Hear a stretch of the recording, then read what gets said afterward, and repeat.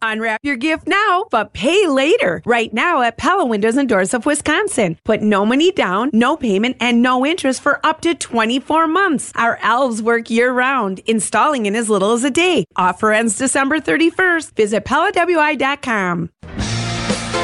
Live from the Annex Wealth Management Studios at the Avenue, it's the Jeff Wagner Show. Come join the conversation on the WTMJ talk and text line at 855-616-1620. Now, here's WTMJ's Jeff Wagner. Good afternoon, Wisconsin. Welcome to the show. Hey, Mike Spalding. How's that dryer coming? For people not listening, a couple weeks ago, I had a problem with my dryer. I called Tom, the repair guy. He came in, and I was just amazed to get to this bearing. You had to take the entire dryer apart. I mean, the entire dryer apart. And there must have been 30 or 40 nuts and bolts and all this stuff unplugged just to fix this. And I was just looking at this entire dryer spread out over my laundry room thinking, boy, I would not have tried to do this. And so in life following art, yesterday, Mike Spalding disclosed that his dryer had a problem, and he, rather than calling Tom, decided, he was going to go the YouTube route or whatever, and he was going to fix it himself. And when we heard from him yesterday, you had pretty much taken the dryer apart. So where do we stand now? We stand where I wait on the Postal Service to bring me the parts that I need. Okay. So the parts have been ordered. All right. Dryer is still apart. Okay. Wife is still tentatively excited about the fact that it will be fixed. She's not getting too excited. Does want your buddy's number, by the way, just in case. But I'm still feeling good. I'm still feeling strong. I get weaker by the day that I don't have the parts because it's further away from when you actually do the project. But no, I'm feeling good still. So your dryer is taken apart. It is unplugged. It is scattered all over the room where the dryer sits. Yes, it is waiting to have the nuts and bolts accidentally tipped over at some point, and they all get unorganized, as I had painstakingly take those steps to do on, when was it, Monday night, Sunday night, Monday night, whichever night it was. It is now Thursday, so the next developments will be at some point in time, the parts will arrive. You hope that the parts you ordered, number one, will fit, but you hope you have correctly diagnosed the problem, because there's a chance that this might not be the problem. There is a chance it might not work. We have looked at Home Depot and Lowe's to see what new dryers cost. It's always good to just have that idea in place. Backup plan. Yeah, exactly. Got to have a back. I've got the number I've got Tom's number, and I know how much a backup dryer costs and things like that. Okay, so, but I'm curious. And there is no question though, when you get these, you're going to try to fix this bad boy. Oh, I'm like hell I am. I'm gonna dedicate a whole entire Saturday morning, afternoon to this thing. Tentatively plan a celebratory dinner Saturday night. It's on hold though. But no, I'm feeling good about it. I'm gonna, like I said, if I can see something put together and I physically take it apart, I feel like I can replicate the steps in reverse.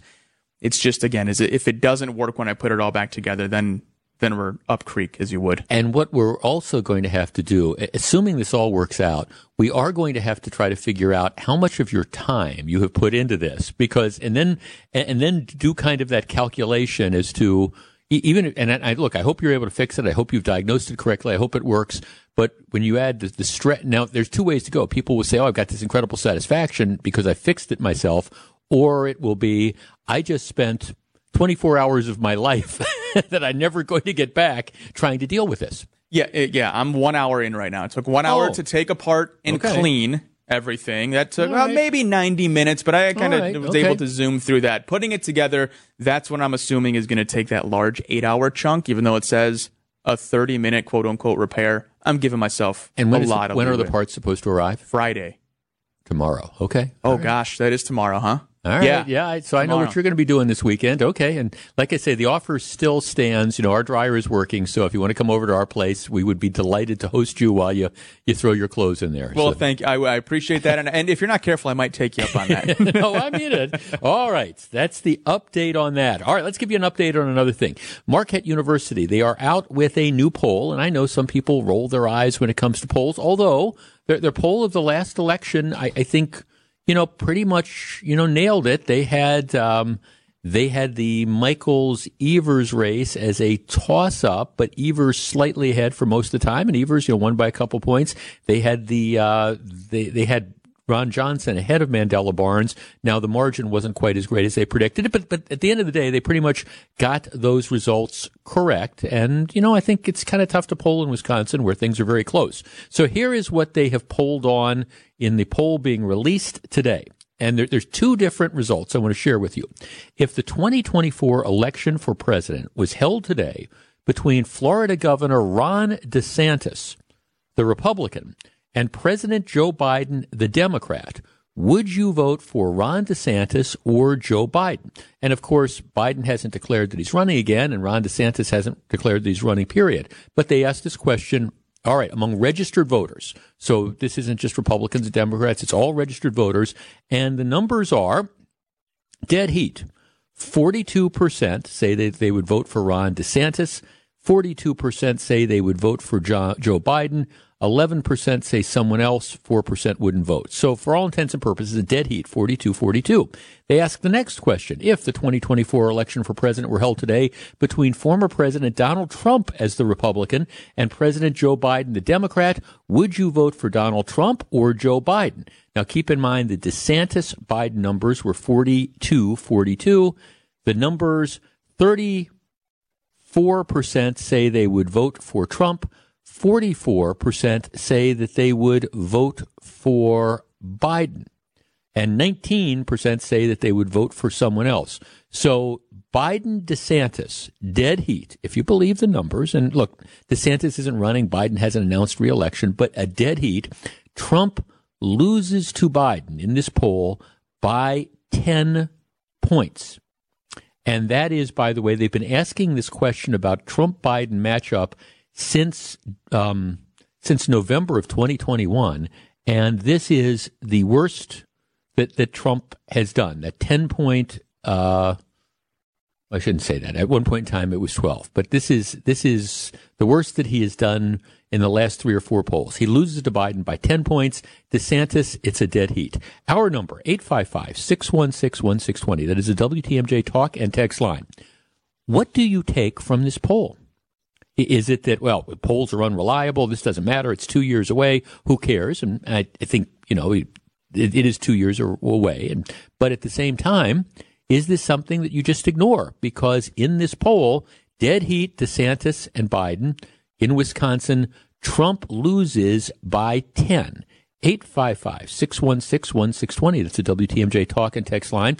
And as we frequently point out, I think it is not impossible, for sure, but it is very difficult for the way the electoral map breaks down.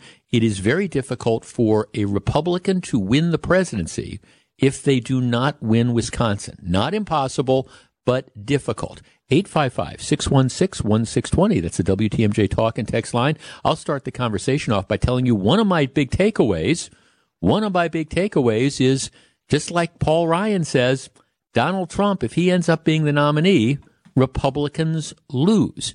Should we pay attention to polls like this, or are they completely meaningless? 855-616-1620. We discuss in a moment. 855-616-1620, which is the WTMJ talk and text line. If you're just tuning in, Marquette Law School out with a new poll.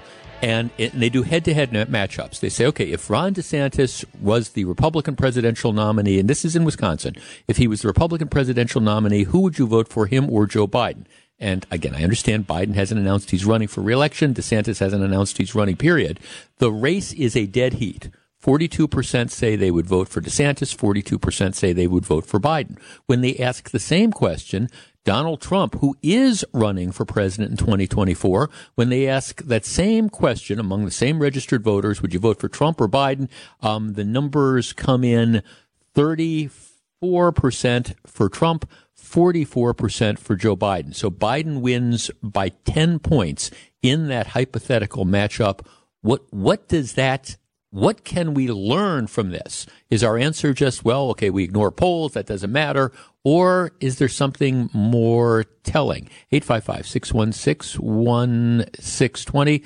Let's say, Jeff First, how can people still vote for Biden after what they've seen so far? What a disaster. I don't get it. Second, I would vote for DeSantis, but not Trump unless he's all we have on the Republican scene. I like what Trump did, but I don't like him personally. Jeff, this just confirms what I've been saying for the last 2 years. DeSantis should run. Trump should move on and endorse DeSantis.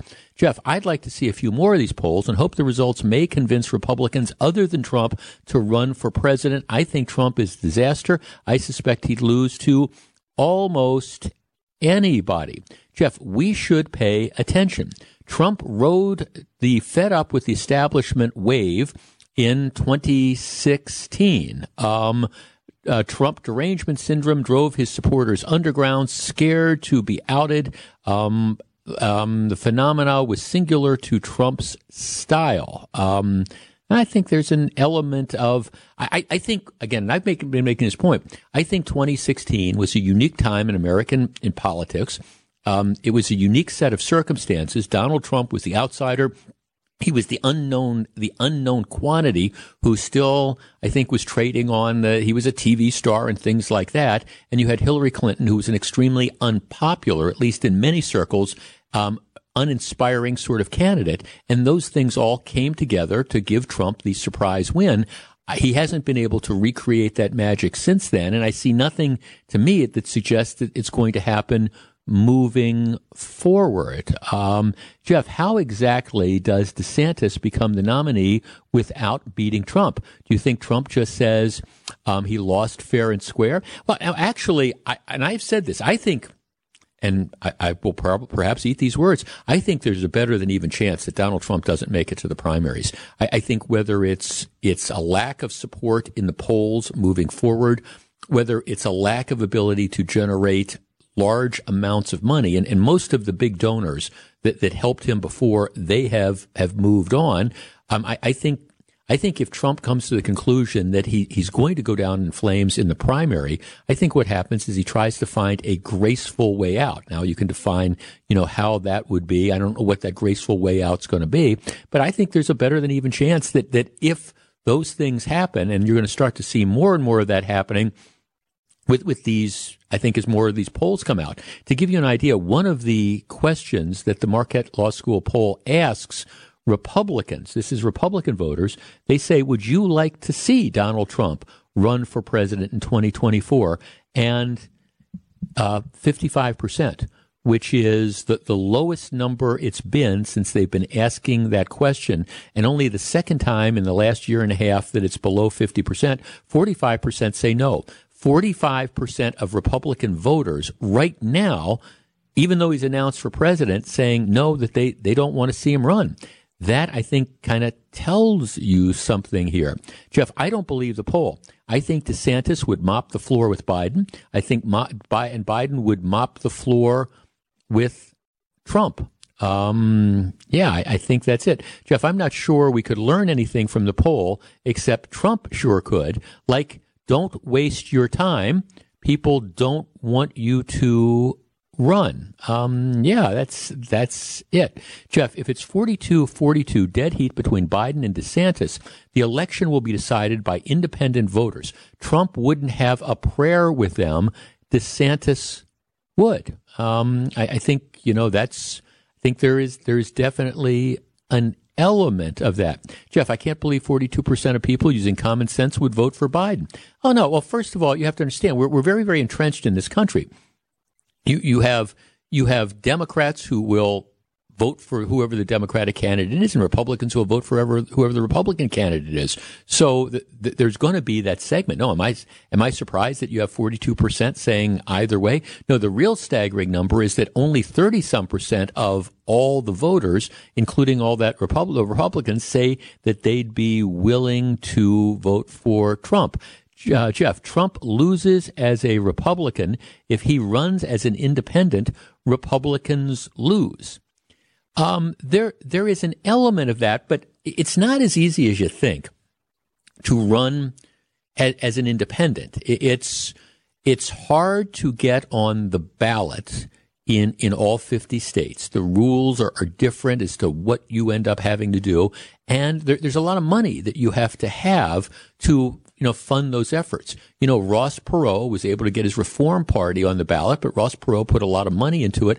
The thing about the third party challenge is I'm just not sure I see Donald Trump investing the money it's going to take to, get on the ballot in all the different states. Now, I sincerely believe that from the perspective of Donald Trump, you might say, well, he might run as a third party. Well, that means, getting organizers out there. That means getting the signatures. That means investing the money. I'm not sure Donald Trump can exist without the Republican infrastructure that surrounds him. And if he's not the nominee, he's not going to have that. Jeff, I voted for him twice. I'm moving on to bigger and better things. I think a lot of people, end up feeling that way. Jeff, a lot of people say they like what Trump did. Does that include trying to overthrow the 2020 elections? Well, I think that's the question. Jeff, we have to move away from Trump. Enough is enough. Well, here's kind of the message out there. And I understand that there's all sorts of people who, for whatever reasons, continue to love Donald Trump. Here is the reality. You don't have to have been a never Trumper to be a never again Trumper. And I think at some point in time, the question has to become, do Republicans want to win? And for the life of me, I haven't seen anybody who can offer an explanation as to how the Republicans win with Donald Trump. They didn't win in 2020 with Donald Trump. And Donald Trump hasn't done anything since 2020 that I think would inspire people to come and support him, whether it was the election stuff or the January 6th stuff, whether you hold him culpable or not. There's nothing that Trump has done, including his announcement speech a couple weeks ago that he was running again, that indicates that the guy has any sort of forward-looking ideas. What exactly are you running on? What would a Trump 2024 term look like? He's given nothing to people to make them want to vote. And I think a lot of people have just had enough. And so this, I think it's kind of a wake-up call to people that are out there. And my guess is you're going to see more and more polls that are exactly like this, suggesting that while he has support, and there's still people that like him, there's not enough people to get him elected, which means maybe people need to start thinking about, if Trump is the plan A and plan A ain't going to work, what is plan B? Man, the carnage on the roadway continues.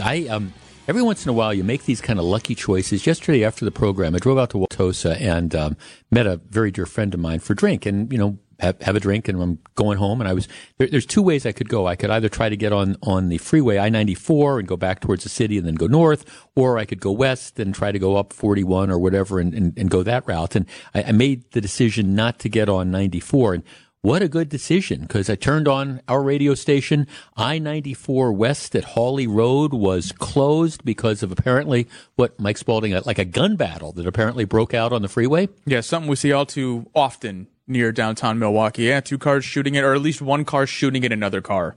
Right. It shut the highway down at the worst possible time of the evening, too, right. Just about 5 o'clock. Right, and then it was closed for about an hour. And again, I would have been going the other way, but I know there's a huge Gapers Block and things like that. And it was funny because it kind of worked out that way because I didn't have the radio on right away when I was leaving. And then as I turned it on, I heard Debbie with the reports and stuff. So it was like, boy, I made the right decision to go this route. But again, another one of these situations where 5 o'clock in the afternoon, rush hour traffic, and I'll describe it as a gun battle, at least a shooting, breaks out on the freeway, for goodness sakes. And then, of course, the other story is 7:45 p.m. last night, you had a fatal crash not that far from where we all used to work, 29th and Capitol, which is just, it's a battleground. It's a war zone on so many different levels. But we don't have too many details about it. But apparently a car driven by, there was a 39-year-old guy and a 29-year-old guy. They lose control. The driver loses control of the car. I assume it was going at a high rate of speed, but smashes into a tree and bursts into flame. And both of those people have been killed as a result of that. It's just, I wish I had answers to this, whether it's gun battles on the freeway and shootings on the freeway at rush hour, or 2 more people dead because of obviously reckless driving and, a fireball in 29th and Capitol, where on any given moment you take your life into your own hands if you're driving. I wish I had good solutions other than to say, you got to be really careful if you're out there because there's a lot of crazy people on the road. Did you ever watch that 70s show? Oh, yeah. Oh, yeah. Yeah. See, and I used to love it because, first, it was set in Wisconsin. It was set in the 70s. That's when I came of age, so I could relate to those sort of things. But one thing I couldn't relate to, have you been following the guy that played Hyde, Danny Masterson, who played a high school buddy of all these other kids, even though he's like 10 years older than all the other actors? He was on trial for rape in Los Angeles. And it goes back to, it's a weird sort of story because he's very active in Scientology, and 3 women allege that he sexually assaulted them, but the allegations go back to like 2001 and 2003 and 2004. And anyways, the case was presented to the jury. The jury deliberated, and then could not reach a verdict. In criminal cases, you have to be unanimous. You have to all 12 jurors have to either agree that the person is guilty or agree that he's not guilty. And they came back, they couldn't reach a verdict. The interesting thing about this is that of the charge, the jurors apparently talk afterwards. And most times when you see a hung jury, it's in favor of conviction. This wasn't the case. Of the rape charges, 10 out of the 12 jurors wanted to find him not guilty on 1 count. 8 out of the 12 wanted to find him not guilty of a 2nd count, and 7 of the 12 wanted to find him not guilty on the 3rd count. So of these 3 different charges that were out there, the majority of jurors in all cases wanted to find him not guilty. You say that's unique? Yeah. Usually it's the other way around. Usually it's the other way around. Usually if the prosecution brings the case, as a general rule, you'll have 1 or 2 holdouts that, I'm not sure if he's guilty or not. It is, in my opinion, very, very unique to have the majority of people decide that the state hasn't proven its case. And that might be instructive because the state hasn't announced whether or not it's going to retry him. But the question, if you got 10 out of 12 people that say the guy's guilty, you can say, okay, well, we retry him. We really believe that he's guilty. We'll bring this back to court because maybe there was something going on. Maybe he had a weird juror or whatever. But when you have the majority of jurors, and in some cases an overwhelming majority of jurors who don't think your case meets it, your prosecution's case isn't going to get any better. So I think I would not be surprised if they decide not to retry him based on this. Can a judge go back and say, no, you're going to figure out guilty or not guilty? Like, do they have that power? Like, what the word hopelessly deadlocked is? Right. Well, what they do in federal law, they call it the Allen charge. You give the jurors the instructions and you tell them, okay, we want you to try to reach a decision. And this happens a lot, at some point in time, the jury might come back and say, hey, we're deadlocked. We can't reach a verdict. What the judges will do in almost all cases is say, look, there's nothing to believe that another jury could decide this case better than you. Go back and try to reach a decision. And at some point in time, though, after they've deliberated, when they tell you we can't reach a decision, you got to let them go at some point in time because otherwise it's perceived that you're coercing a verdict. So the judge in this case did send him back a couple of days ago and said, look, you got to deliberate and try to decide, and they ultimately couldn't. So, but it will be interesting to see if they retry him. If I was a prosecutor and I learned that 10 of the 12 jurors did not buy what I was selling, unless I had something dramatic that I could do, new evidence that emerges or something, that would kind of tell me that regardless of what happened, I mean, I don't know if he assaulted these women or not, but from the perspective of being able to prove your case beyond a reasonable doubt, you got issues.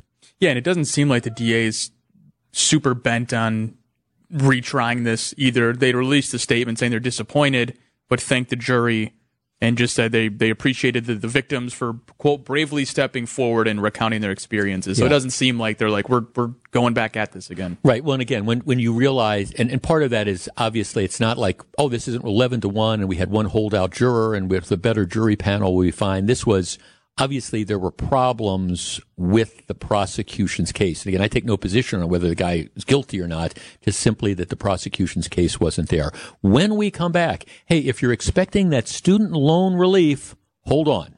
Stick around.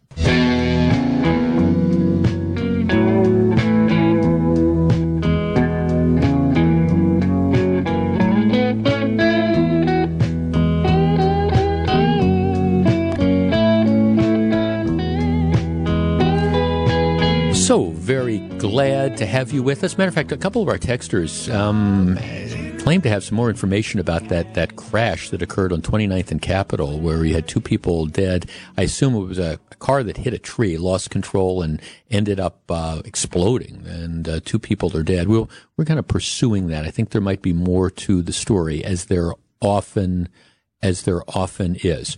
Okay. You will, let's kind of review the bidding here as we ease into this topic. When the pandemic hit in 2020, early 2020, you had the economy that essentially shut down. Remember? And you had the government that shut down a lot of non-essential sort of businesses, sort of arbitrary in Wisconsin, but the government shut down a lot of businesses. People were laid off. People lost their jobs. Not everybody, but some people did. And the stocks went into a free fall, all those different things. Well, we started taking a number of emergency measures as a government to try to help people get through it. You had economic stimulus payments that were put out. You had the government putting delays on people having to make various sort of payments. You don't have to make your rent payment for a while. Those sort of things. We're going to extend unemployment benefits. All these different things. And one of the things that the government did beginning in March of 2020 was they said, all right, we're going to suspend student loan payments. And that was Trump who did that at first. And then Congress came in and Congress, reinforced that and say, no, we're going to continue this because we've got a pandemic that's going on. Now, there is a law that it's called the HEROES Act, and it goes back to 2003 in the aftermath of September 11th, 2001. And it gives the Secretary of the Department of Education, who essentially works at the direction of the president, gives him powers in times of national emergency to suspend things like student loan payments. And so that's the authority that Trump used. It's the authority that Congress came in and said, we're going to suspend it. And then Biden used that power, using this claim that it's a national emergency. Okay, well, that was 2020. That was 2021. And now, a month from now, we're going to be in 2023. Joe Biden, for whatever reason, wants to give people student loan relief. Joe Biden has proposed, he's put a moratorium on having to make payments. That has cost the taxpayers hundreds of billions of dollars. He has also come in and he has said, I just want to forgive a whole bunch of student loan debt. I want to say, if you make up to $125,000 a year, I want to just let you wipe away $10,000 of debt. If you're married and you and your spouse have a joint income of $250,000 or less, I want to wipe away $20,000. And I'm going to have the taxpayers end up paying for this. And the authority, the justification, once again, is this HEROES Act. We do this because it's time of emergency. Now, Congress would have the ability to do it, but Joe Biden knows that Congress would never vote for something like this. So he just tried to do this with a wave of his magic wand. Well, what's happened is there's been a couple lawsuits which have emerged. One is a lawsuit filed by a couple state attorneys general who said that the federal government doesn't have the authority to do this. This case, and lower court judges have looked at this and said, yeah, we think you're right. This case is fast-tracked for the U.S. Supreme Court. The big issue is whether or not the states have what I'm calling standing, which is in order to sue, you have to have an interest in the case. And that's the argument the government is making, is that whether it's legal or not, you shouldn't even consider it because they don't have the standing to sue. There's another case which is making its way through the courts, which were filed by individuals who argue, again, that Biden doesn't have the right to do it. And a federal judge in Texas agreed with them. And yesterday, the Fifth Circuit Court of Appeals agreed with the lower court judge that said Biden doesn't have the ability to do this and extended that order. So you've got two orders now, which put one a lawsuit filed by the state, one a lawsuit filed by some individuals, which are putting this on hold. And as a result, Joe Biden continues to, now he wants to try to extend, again, claiming that there's a national emergency, he wants to extend the moratorium on payments for another 6 months or 8 months. But with every day that goes by, it's looking more and more like his effort to forgive student loans are going to be shot down in the court as being illegal. Our number, 855-616-1620, which is the WTMJ talk and text line. All right. Like I say, it looks like these efforts are going to be shot down. I don't think he's going to legally be able to do it. Could be wrong. Like I often say, you can go broke trying to figure out what a court is going to do.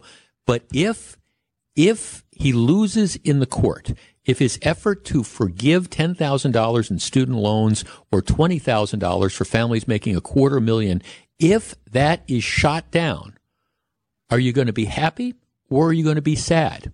855-616-1620. That's the WTMJ talk and text line. From my perspective, this is what Biden is doing, and I've said this before, is just absolutely outrageous. Expecting, and it's an effort of a wealth shift. I want to take money from some people. I want to give it to other people, including giving it to people who might not deserve getting this. I mean, seriously, if you and your spouse are making $220,000 a year and you owe some student debt, why in God's green earth should other taxpayers be funding, your student loans that you voluntarily took out? I hope the courts step in and shoot this down. To me, this is a blatant attempt at trying to buy votes from a certain segment of society while essentially raising your right hand and waving at all the other taxpayers, except not using all your fingers. 855-616-1620. We discuss. 855-616-1620. Let's start with Mike in West Bend. Mike, good afternoon. Mike. Yes, good afternoon. Okay, Can you hear me? Yeah, absolutely. What do you think? Well, I'm very disappointed if it went through. I come from modest means and had an associate's degree and did well. My daughter, who's doing very, very well, started out with a bachelor's degree. I scrimped and saved so she'd have money for school, but I didn't want to give it to her. She earned it, and I said, well, save that for your master's. But she went without heat in her Jeep for 2 winters and wore coats and worked 3 extra jobs. So when she walked out of the university school in the state of Wisconsin, she paid off her last $18,000, and I was proud of her to do that. Yeah. Yeah, absolutely. I mean, thanks for the call, Mike. This whole giveaway has been nothing but a slap in the face at everybody else who did things the right way. First of all, nobody holds a gun to your head and says you have to take out a student loan. It's a choice that people make. And in order to avoid student loans, there's a lot of people who did all sorts of things. Maybe they went to a less expensive college. Maybe during school they went without, like you're talking about. Maybe they worked 2 or 3 jobs.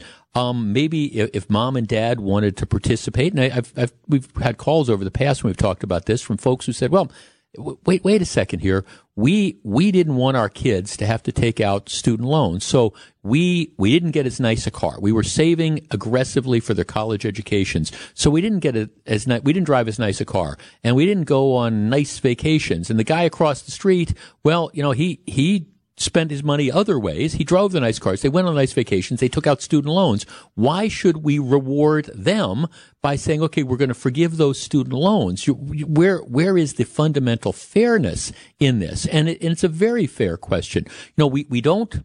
What about the people that decided not to go to college for whatever reasons? You graduate from high school and you decide, hey, I want to start a landscaping company. So I'm going to take out a small business loan because I need to buy the trucks and buy the initial equipment. Well, we're not forgiving those loans.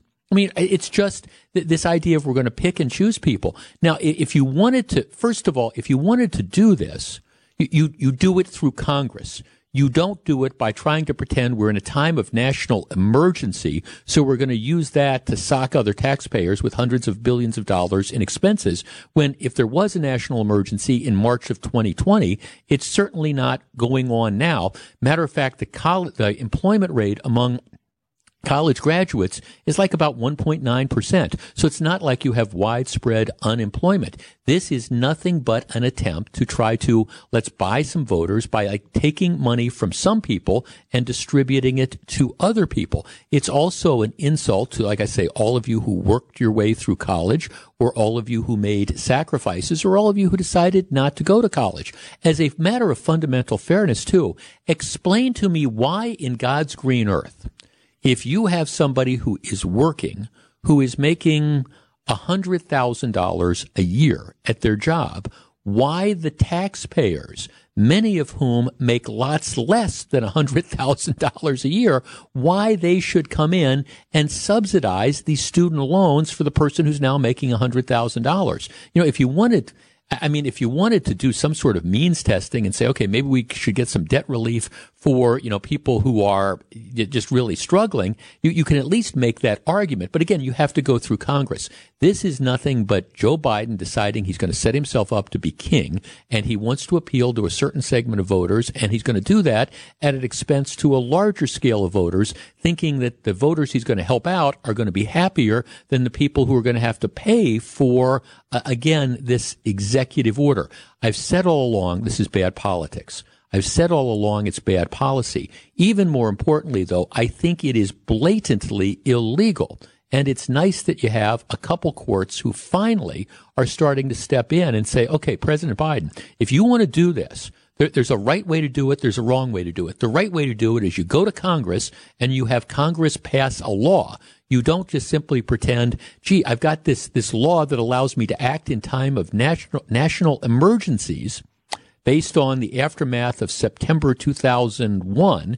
And now what I'm going to do is I'm going to use that when there's clearly no emergency going on to do something to appeal to a certain segment of voters. I think both these court cases are great. I don't know how they're going to turn out, but the bottom line of all this is, if you're planning on automatically thinking some of these student loans are going to go away, I wouldn't spend that money quite yet. Also, at some point in time, Joe Biden's going to have to, I think, start requiring people to begin making payments. The thing about this moratorium on student loan payments and the accumulation of interest is, again, it's not means tested. You have people who have been working. You've got, let's say, that husband and wife who are making $250,000 a year who've been working for the last couple of years. Why in God's green earth haven't they been expected to make student loan payments? I mean, it's not like there's any sort of hardship for doing it. This is just a half-butt approach. And maybe it was valid in March of 2020 when we were having the COVID emergency. Maybe it was valid in September of 2020. Maybe it was valid in December of 2020, but it's December of 2022. Lots of stuff coming up on the program, including, is it too soon? I'll explain. We'll discuss. The program resumes after the top of the hour news. Live from the Annex Wealth Management Studios at the Avenue, it's the Jeff Wagner Show. Now, here's WTMJ's Jeff Wagner.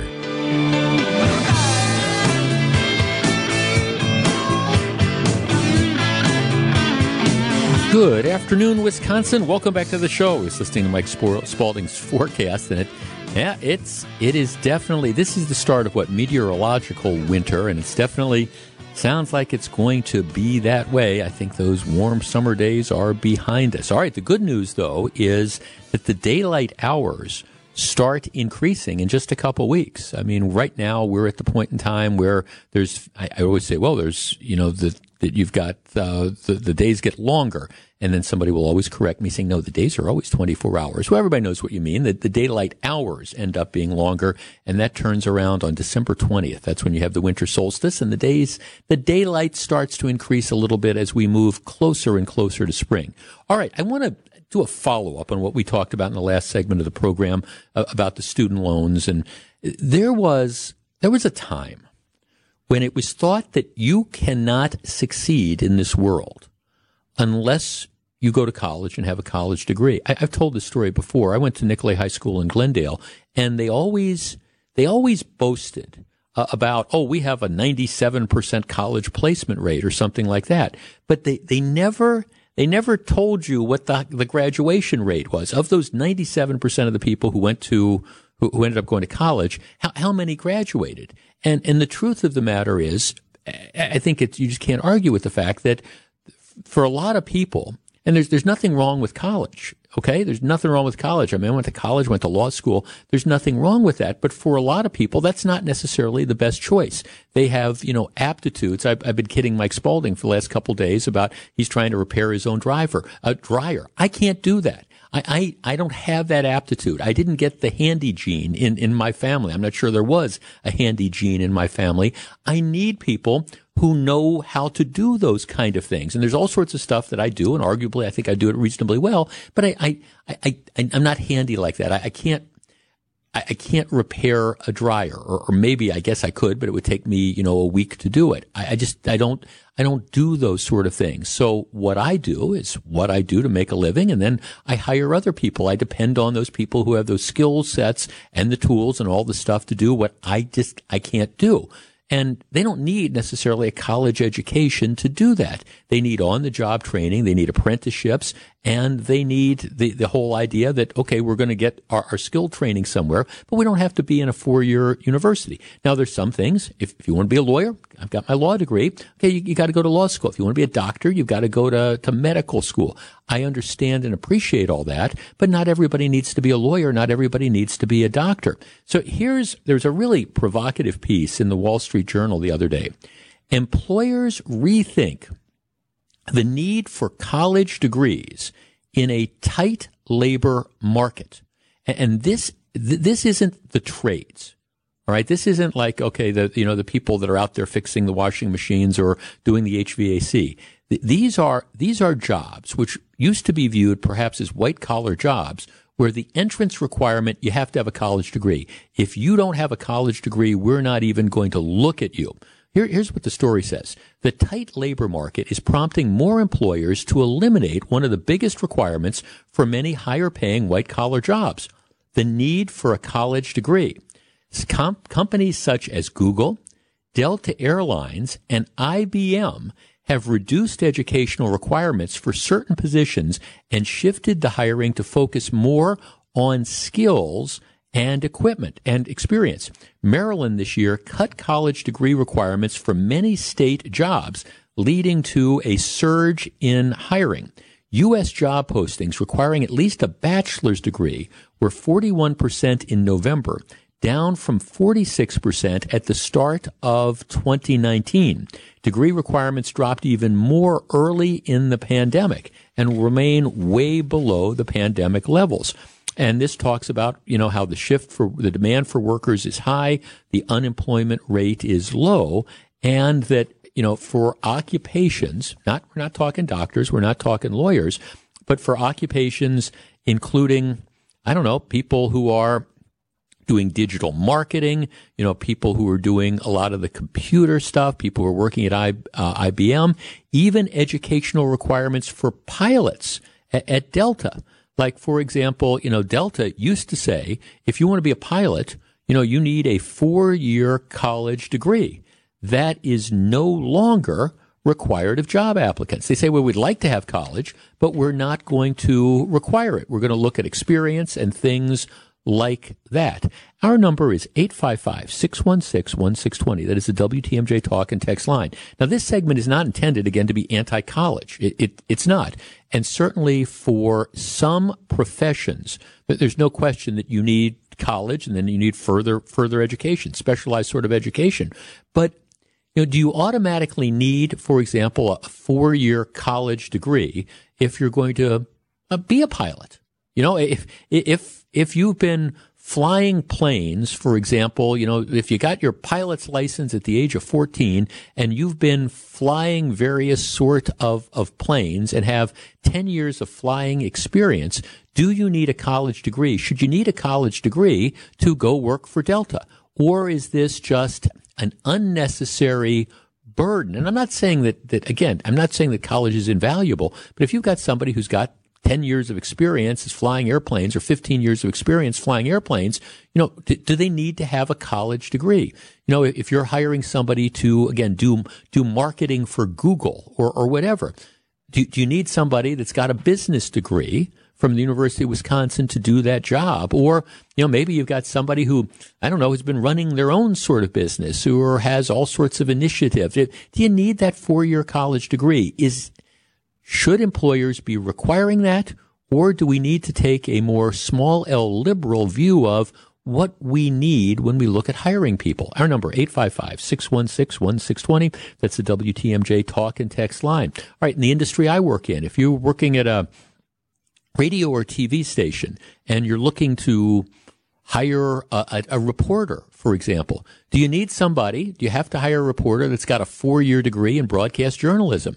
Or maybe, hey, if you've got somebody that's a news junkie and is bright and, is articulate, is there anything wrong with saying, okay, we're going to give you a tryout. We're going to put you on the air. 855-616-1620. That's the AccuNet Mortgage talk and text line. I think this is the wave of the future. And again, this isn't, to me, it's not anti-college. That is not the point. But there's a lot of jobs where I don't really think you need a college degree to do them. Not saying it's bad if you've got the college degree, but, maybe experience makes up for it. What do you think? We discuss in just a moment.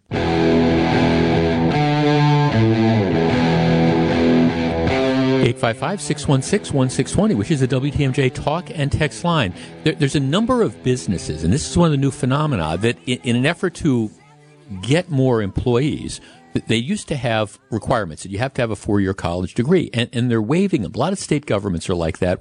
Maryland is being an example of that. Maryland was having trouble finding employees. The story I'm looking at says, well, for example, they have people who they wanted to human resources roles, and they were requiring like a college degree, a business degree or whatever, and they said we were having trouble filling these, and so we started looking at other things, and we've started broadening the search, and we're not saying that there's anything wrong with having the college degree, and that's still a plus, but we haven't made it mandatory, and we've been able to hire these people doing human resources, and you know what, they're working out fine.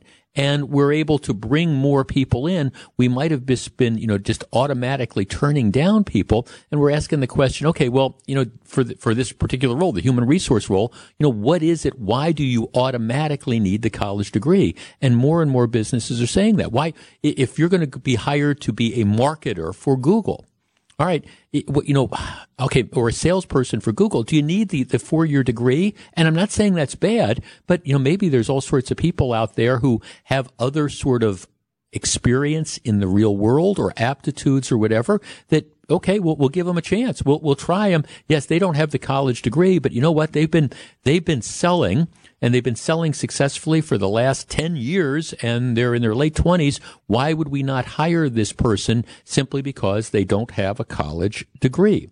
Jim in Waterford. Jim, you're on WTMJ. Good morning, Jeff. Hi, Jim. What do you think? Couple things about this. I strongly believe that you cannot replace a college degree with experience.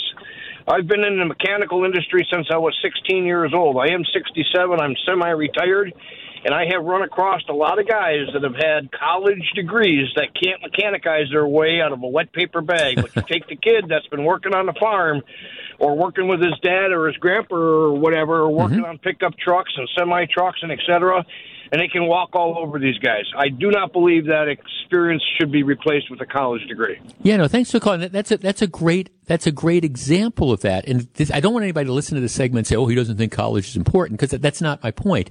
My point is, for the longest time, we've just gotten into this thing where the stigma where we're not even going to consider you. The minimum requirement for this job is that you have to have a college degree. And the question you ask is why? I mean, I don't know. Maybe let's take some kid who's, worked at the high school, worked at his high school radio station and then has some experience. I don't know, working maybe part-time at a radio station or doing something. Do you need to say, okay, well, we're not going to give you a chance to be a radio reporter simply because you don't have a broadcast journalism degree? No. Here's a text, Jeff. I have a marketing degree from a state school. Took a job out of college I could have easily done with only a high school education. Everything I learned in my 15-year career, I learned learned through my job and not college. I'm now a vice president manager at a technology company out of Chicago. No need for my college degree, in my opinion. I think it was a waste of 4.5 years and money not necessarily well spent. Now, I have a text here from an airline pilot, because that's one of the things. Delta Airlines is apparently saying that they're not discouraging people from applying to be pilots that have college degrees, but they're saying it's not going to be mandatory, and there might be, and one of the pilot says, well, look, I'm a captain of an airline at a major airline, and I think the college degree shows that you are trainable. And I appreciate that. But what about the kid that has the young person that has this huge interest in aviation and gets their pilot's license when they're 14 years old and has been working their way up and flying different planes and things like that? What is their magic about that 4-year degree? Is it a bad thing? No. And maybe it does mean that they're trainable, but my guess is there's a lot of people that came up on some of these alternative routes who are trainable as well. 855-616-1620. Jerry in Milwaukee. Jerry, you're on WTMJ. Good afternoon. Good afternoon, Jeff. I have 3 kids, and the first one graduated from Madison. She is working for the federal government and doing quite well. The second kid that I have quit high school, but then went back and got a GED, and now is a welder and doing quite well. And my third daughter went and took a course in operating room tech, and she works full-time as a heart specialist at one of the hospitals. Mm-hmm.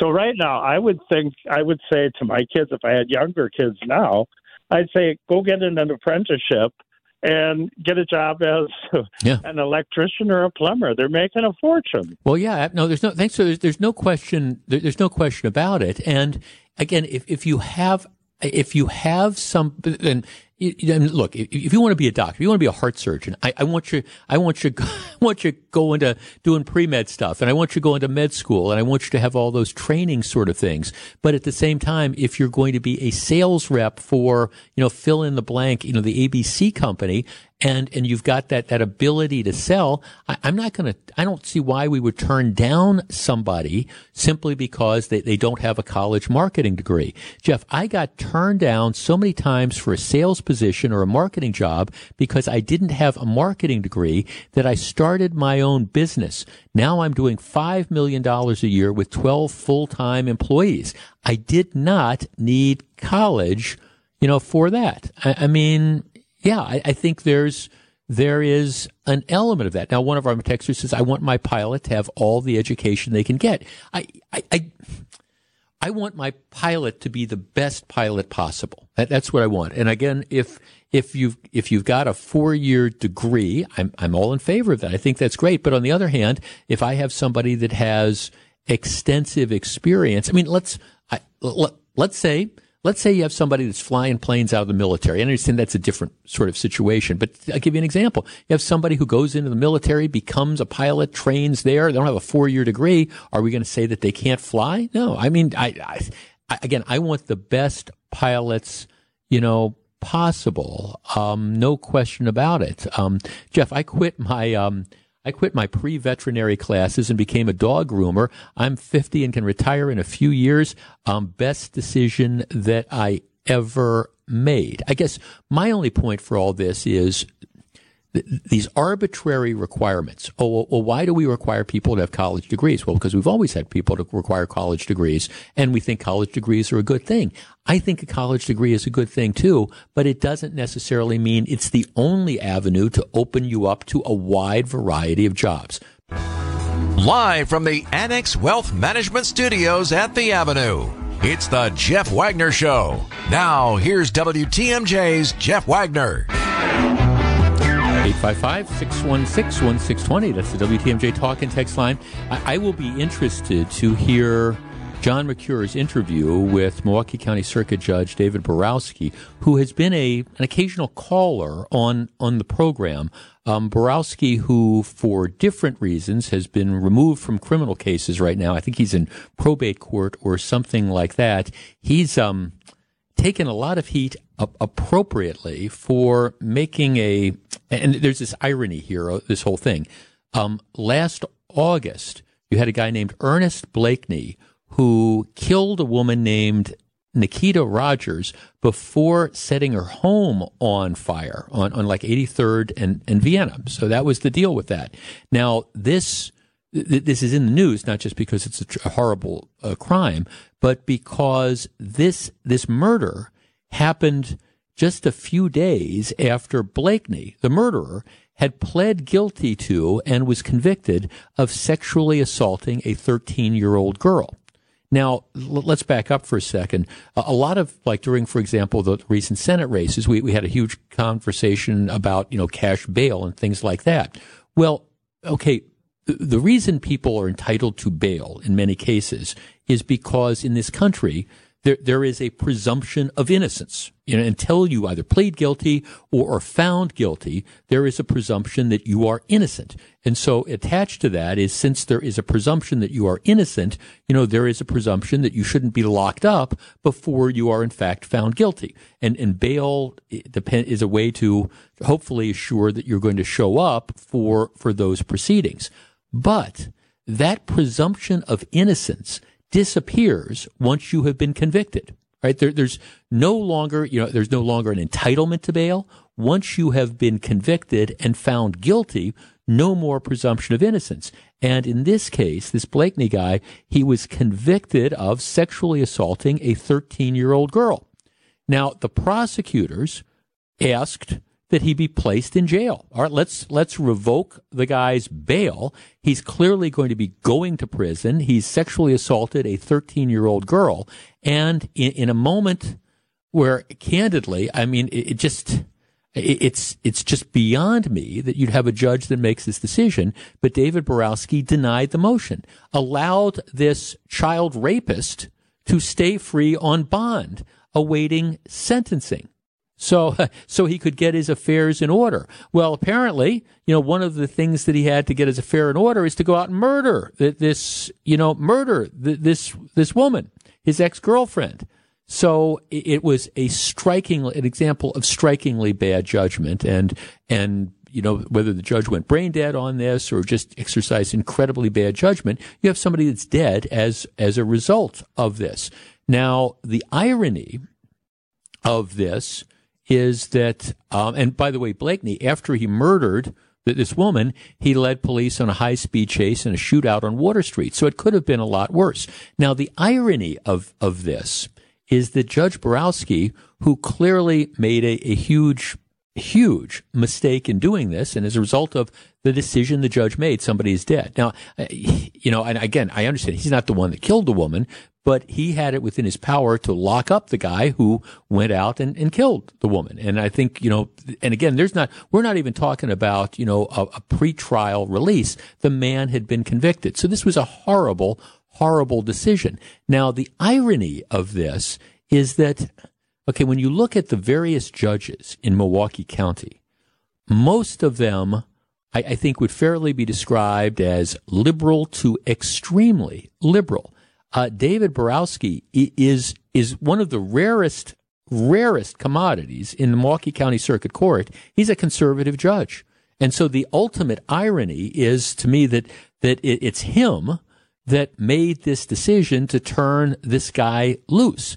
Because of all the different judges there, he would be one of the ones that I would least expect, to make this decision to turn the guy loose. I mean, if you would say, gee, who do you think let this guy loose? I could give you just without thinking, I could run off, 9, 10, 15 of those judges. It wouldn't have been him, but he's the one that ended up doing it. So, and subsequently he's had some problems. Like I say, he's been removed from the criminal bench, but that's the irony of this story, that of all the different people, it would be the judge that normally, and he's been on my program, like I say, on multiple occasions, talking about the crime problem and the problems with reckless driving and the problems with not holding people accountable. And he's the guy that doesn't hold somebody accountable who then goes out and commits this this terrible sort of crime. So that's the ultimate irony, I think, of what we've got, going on here. And I will be very interested to hear John's interview with him. And I think they're going to stretch it out over a couple days, but I think he talks about that decision at least a little bit today. All right, let's take a quick break. When we come back,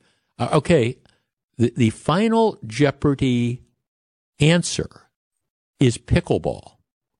Pickleball. I'll give you the question in just a moment.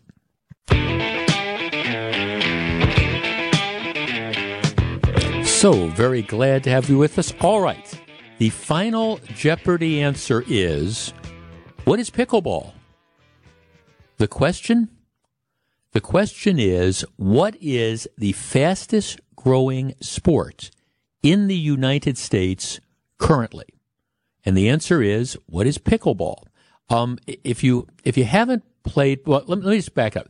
Pickleball actually dates back to the 1960s, but what happened is its popularity just went through the roof during COVID as more people discovered the sport, which is often played outdoors.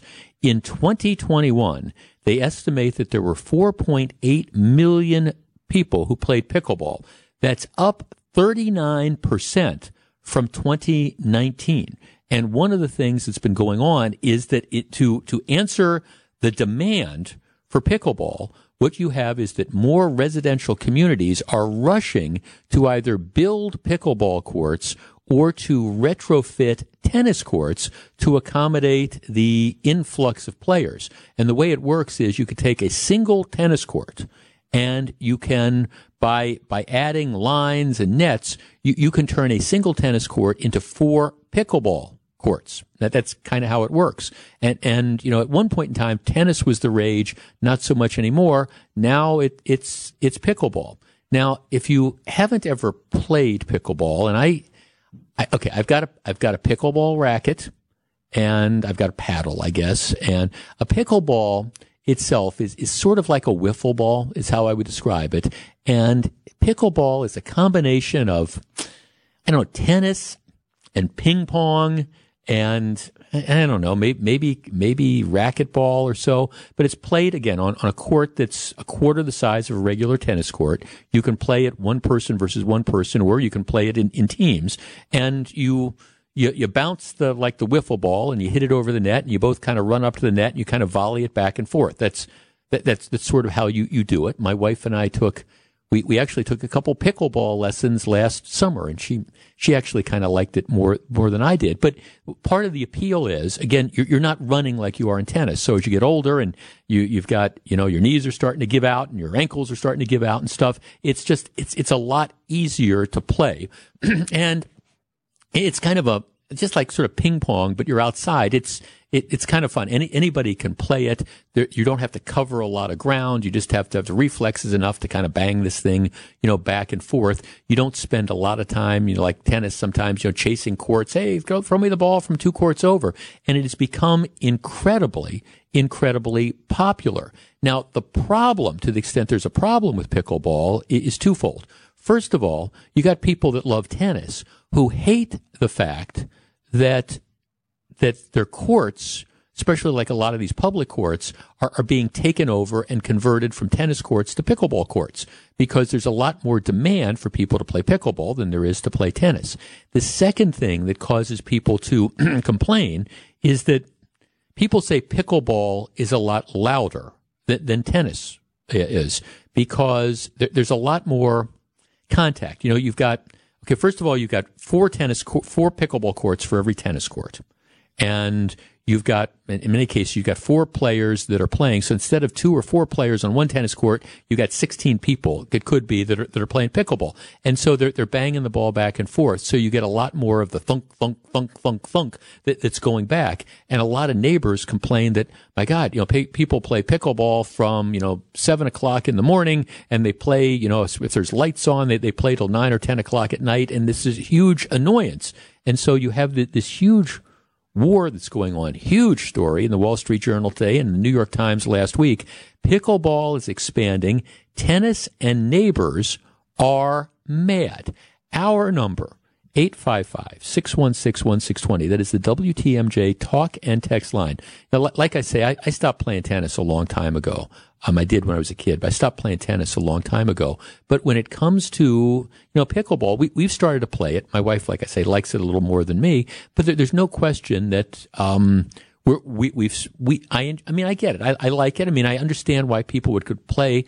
My reflexes are still okay, so I was actually pretty good at it the couple times that we've done it, and I can certainly see myself playing this more. My question is this a fad, or is this going to be a sport that continues to grow in popularity? And it's growing in the face of, again, tennis players who don't like the fact that their courts are being taken over, and it's growing in the face of lots of neighbors in some of these communities that object to the fact that you're getting the noise all in all. Is pickleball a fad, or is this here to stay? 855-616-1620. That's the WTMJ talk and text line. For a variety of reasons that we're going to get into, I don't think this is a fad. I think, and I have seen fads, but I think this is something that while people still get injured playing pickleball, there's no question. A lot of people try to back up and they fall, but I think this is kind of the wave of the future, because as people age, this is a way that you can continue to engage in an outdoor quote unquote sport. But it's a lot easier on the body in most cases than tennis is. So pickleball players, is this for real, or are we looking at a fad? 855-616-1620. We discuss. 3 people are asking me, where does the name pickleball come from? Okay, well, there is a controversy in this. Here's as near as I can figure out. In the summer of 1965, pickleball was founded by Joel Pritchard, Bill Bell, and Barney McCallum on Bainbridge Island, Washington. Within days, the wife of Joel, Joan Pritchard, had come up with the name pickleball, a reference to the thrown-together leftover non-starters in the pickle boat of crew races. Many years later, as the sport grew, a controversy ensued when a few neighbors said that they were there when Joan named the game after the family dog Pickles. Although there is a controversy because some people say, no, Pickles didn't come till afterwards, and Pickles was named after the game pickleball. So choose it. In any event, you think about badminton and ping pong and tennis all kind of thrown together, and that's it. Let's talk to Ken. Ken, you're on WTMJ. Hello. Hi there. How are you? Good. Is this a fad? No, it's not a fad. I come from a racquetball background, a highly competitive 35 years of playing racquetball, and I can't do that anymore. I can't play at that level. My body just won't allow it. But pickleball allows you to play, be competitive. You can play till you're much older. Your body doesn't ache as bad. Arthritis, whatever. No, it's not a fad. It's going to be here for quite a while. The other thing I think about pickleball, and obviously with your background, you're probably quite good at it, but it's not that hard a game to learn. And what I found is that, pretty much anybody can play it. It's tennis, you need a certain degree of speed and power and things like that. Same thing true with racquetball. Pickleball, you've got the paddle, and, you just move the paddle back and forth, and as long as your reflexes are okay, almost anybody can play the game and have fun. Oh, I agree. I do teach it from time to time, and some of the people that come to the club for lessons, it's tough for them to pick up, but they eventually do. So yeah. I agree that it is an easier game to learn. Yeah, no, thanks for the call. And one of our texters saying, well, here, pickleball takes less athleticism and endurance, and it can be played by people who are well into their senior years. It also takes up far less space. It can also be played indoor. I think it's here to stay. And I agree. Ken's a perfect example of that. If you grow up playing racket sports and stuff like that, but you get to the point where, okay, I can't do racquetball anymore, or I can't really do tennis, but I can go do pickleball and I can end up having fun. Let's talk to, Don in downtown. Don, you're on WTMJ. Hey, good afternoon. It's really not a fad. I think there's a wonderful community of players, and depending on their attitude, it can be a lot of fun. Some people, especially if you travel to warm weather states, can be pretty competitive. Mm-hmm. It depends what you want, but as a marathon runner, this is a great segue into something else. However, it's not the best exercise if there's a lot of people waiting. Yeah, but again, I think, I guess my response to pickleball was I'm not sure I necessarily went into it doing exercise. It was more like, oh, this seems like something fun to do, and we were playing it with a couple other couples and things like that. And you can play the games relatively quickly, so it's not like you're having to commit a couple hours. It's not like you're committing 4 hours for a round of golf or something. It's like, oh, let's play pickleball a little bit, and then let's sit and have a drink or something. I thought it was a great social activity as well. There's no question about it. Yeah, you nailed it. Yeah, so. Right. No, I think, and that's the case. Plus, again, it takes up less space, and I think for these tennis players who are opposing this, it's kind of like, man, you just need to start embracing this. Pam in Appleton. Pam, you're on WTMJ. Good afternoon. Good afternoon. How are you? I am well, thank you. You a pickleball fan? I am.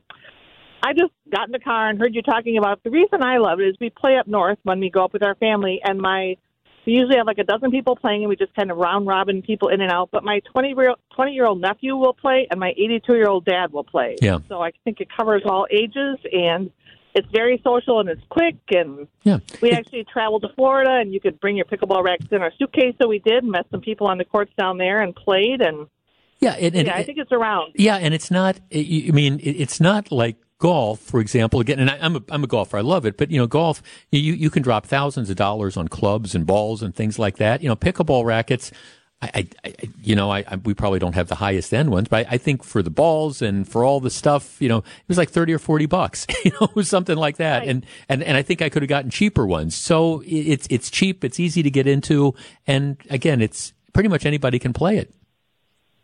Yes, which is very nice. Yeah, my dad used to play racquetball, but at 82, he doesn't move as quickly as he does anymore, and it's nice that he can play with his grandkids. So yeah, and my guess is he beats his grandkids from time to time. Well, maybe. Depending on whose team he is. Fair enough. Thanks for the call. No, I think it's here to stay. Let's take a quick break. When you wish upon a star, make no difference who you are. Anything your heart desires will come to you. Yep. It's the happiest place in the world. Hey, I just won the Super Bowl. I'm going to Disney World. Right now, I bring this up because Disney has found, including the theme parks, has found itself the subject of lots of controversy lately. If you've been following the story of Robert Iger was the CEO, ran Disney for years and years and years. And a couple years ago, he stepped down, and his hand-picked successor was a guy named Bob Chapek. He took over, and Disney has had all sorts of problems. I'm talking about the company in general since he took over. He, remember, got involved with the whole woke thing and ended up taking on Florida legislatures, and Florida legislature responded by pulling these tax-exempt status. There have been various decisions made with regard to programming on the streaming networks that have raised questions. So the bottom line is the board of directors lost confidence with Chapek, and they fired him after giving him a 3-year contract extension about 6 or 8 months ago. So he's going to walk away with a whole bunch of money. But the story was they went out and they brought Bob Iger, who was the guy that was responsible for some incredible growth of Disney. They ended up bringing him back. So now he's the CEO. He's on a 2-year deal, and he's got a lot of different issues to deal with. The theme parks haven't been the biggest problem at Disney. If you look at the struggles the stock has had, and there's other issues, but there's a lot of people who are hardcore fans of Disney, whether it's Disneyland or I think out here more people end up visiting, Walt Disney World. Lots of people are extremely upset with lots of things that have been going on at Disney and changes that they have been making at the parks, which a lot of which comes down to what I would describe as nickel and diming people who are already paying small fortunes to go. My brother, for years and years had a timeshare there, and the kids, my niece and nephew, when they were younger, they used to love going to Disney, and we would go join them from time to time. And I swear, a week at Disney cost me more than like 8 days in Hawaii or 2 weeks in Europe. I mean, it is and I guess there's ways you can do it that are cheaper, but I never really found those. I mean, you can stay off a property, and you can, there's stuff that you can do, but you can do it more cheaply than I did it, but regardless, you cannot do it in an expensive fashion. And this was, I think it's probably been about 5 years since I went to Disney, and the prices have done nothing but go through the roof. So there's a lot of people who are just hardcore Disney fans who are very, very upset with what, happens and has been happening over the last couple years. Our number, 855-616-1620. That's the WTMJ talk and text line. All right, I want to hear from you, either on the text line or the phone lines. Those of you who are hardcore Disney fans, the people who've been there repeatedly. Is the experience the same as it was in the past? Do they need to make major changes? Are they turning off the general public? Because I will tell you honestly, I've been saying this for years, and I think it's only gotten worse. I don't understand how people of average means are able to go there on a regular basis. And the things that they have done over the course of the last couple of years, I think have made it even more difficult and put the Disney experience out of the range of affordability. Jeff, oh my OMG, can't believe you're talking about this. We were in Disney last week. It's terrible. They nickel and dime you. They got rid of so many things that used to be free. The parks are over busy, 240-minute wait for one line. They closed the Magic Kingdom early at 6 p.m. to have a party so that an additional fee to attend. Yeah, I think that's their Christmas thing. I think it's ridiculous. 855-616-1620. That's the WTMJ talk and text line. All right, Disney fans, do they need to change stuff in order to get you back or get you coming back or get you going in the first place? 855-616-1620. The Disney experience. How's it working out? We'll discuss in just a minute. Now, just to give you an idea of this, Disney just announced that at the price for 3 of their 4 Florida parks, Magic Kingdom, Epcot, and Disney's Hollywood Studios, the prices of a day thing are going up at the most popular parks on the busiest days during the winter holidays. So let's say you want to go at one of those times where the kids are off school. The price for a one-day visit will be $189 a piece. $189 a piece, and that's before they used to do these things called fast passes, which were free, which would let you get on the rides and bypass some of the lines. Those are gone. You now have to pay for that stuff. The dining plans that they used to have, those are gone. If you get one of the passes, like they call it the park hopper thing, if you want to go to like 2 passes, well, they've got these limits on them. And now, like at the one in Walt Disney World, you can't go to the second park until after 2 p.m. So it's like, okay, you're making it really difficult to use these. Our number, 855-616-1620. That's the WTMJ talk and text line. Let's start with Kevin in Newton. Hi, Kevin. You're on WTMJ. Good afternoon, Jeff. Yeah, I think the real story here is what Walt Disney's original purpose for having the parks and what for a family of 4 to be able to afford to be able to go to a place and have the magical experience just isn't there anymore. The Genie Plus, besides that $189 ticket, the Genie Plus, to get you a little bit more advantage to go on rides, was $29 a day. So each person would pay that $29. That Christmas party that we came back last Wednesday. We just got back, and that Christmas party, we talked to some people waiting for the bus, was $199 a person, and you got cookies and free hot chocolate. You got to drink a whole lot of hot chocolate to get the $199. And that's on top of they cleared out the park. So you paid the $189 to go into it. They toss you out at what 6 o'clock or whatever that is. So if you want to stay and go back, it's another $200. And this is a piece. This is not for a family. So you're talking about the down payment on a car. Yeah. Yes, absolutely. Yeah, they're nickel and diming on everything. If you want to go on Guardians of the Galaxy at Epcot, you can pay for one single ride, and generally that's about $17 per ride just to go on that particular ride on top of everything else. So, right. Yeah, they're trying to nickel dime everything. Are you going to go back? Are you going to keep going back? Yeah, sorry to say, we're kind of Disney fanatics, and we go. I have an annual pass, actually. We're from Wisconsin, and we've gone now 3 times this year, and we love the experience, but yet we have tried to find angles to try to get away with not having to pay those. We won't wait in long lines. Yeah. We'll get there early, take advantage of some of the things that are free. But it's becoming frustrating for those of us that have gone many, many years. It's really the conversation goes back to Walt Disney. Walt Disney, his story goes back to when his grandchildren and at Disneyland, and it was all about creating a park that was family orientated, and they've really gone away from that.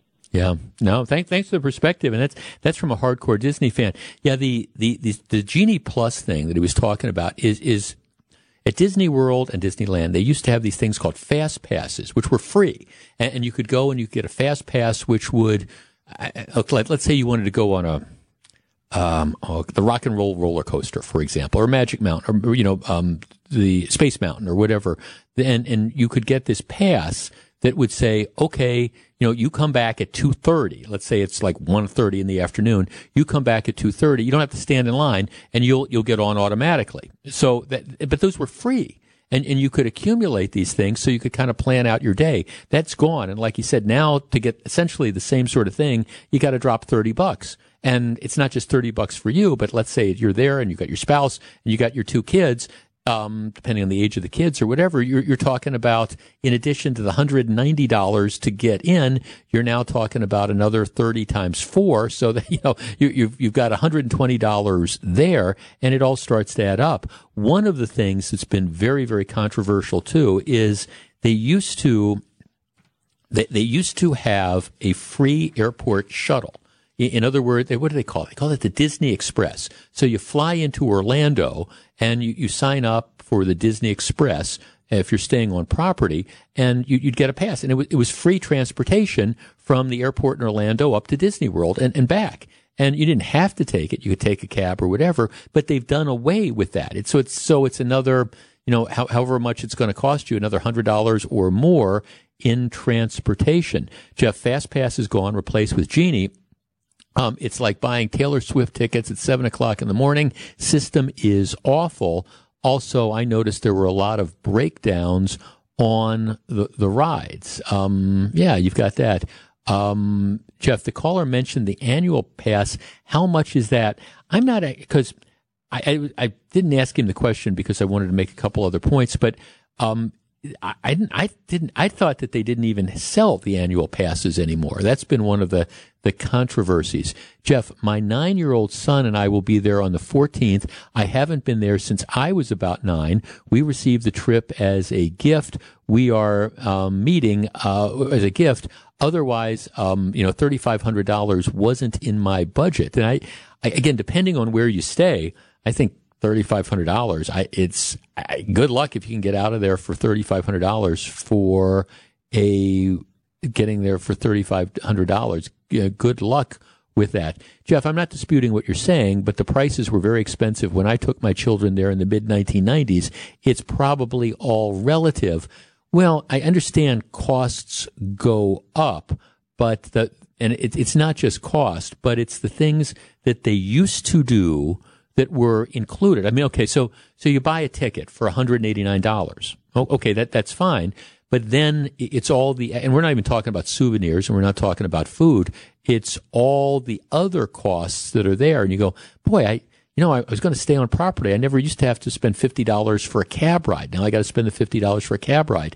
And, I never thought that I'd have to, if I want to get just a little bit of jump avoiding the lines, it's going to cost me, $30 a piece. Jeff, it most certainly needs to change. And it is so incredibly difficult for an average family. Thankfully they did the right thing when they canned Chapek last week. Well, we'll see. Let's talk to Ryan in Oconomowoc. Ryan, you're on WTMJ. Ryan. Ryan. Okay, lost Ryan there. Ryan's point was going to be, well, if people stop going, maybe they'll change. Well, yes and no, but the problem is, I don't know that people are going to stop going. You've got the Disney fanatics. You've got people who want to take their kids there. You want to make it this incredible experience, but the more and more, and look, I'm a free market guy. I mean, I'm just a free market guy, but you do have this issue when it comes to value, and you wonder if people are going to get to the point where they start to feel, hey, we're getting messed over with the nickel and diming and stuff like that. Jeff, the problem is people keep paying it. It will never change. Jeff, you said it's crowded. Why would they lower their prices? Well, they'd lower their prices because if the experience long term, so you have somebody who hasn't been there in 10 years and they've been saving up and they go there and they find that it's crowded, that it's not the experience they thought they were getting. It's not the experience they remember. Yeah, they went, but they might not go back in the future. So, short term, is nobody going to go to the theme park? No, that's not the point. The question is long term, what's going to happen? And that's, I think, kind of the balancing act on that. Jeff, do you think they are pricing and politicizing themselves out of the market? Well, I think I don't know long term, but I think they did a lot of things under the justification of, hey, we went through this pandemic, we lost a lot of money, now we've got to make it all back. And the problem is, if you make it all back, but you disillusion your regular customers, that's, long term, I don't know if that's successful. It might be successful in the short run. Hey, we generated more revenue this year, but next year, 2-3 years from now, if people say, this wasn't an experience I thought, I'm not coming back, have you really gained anything?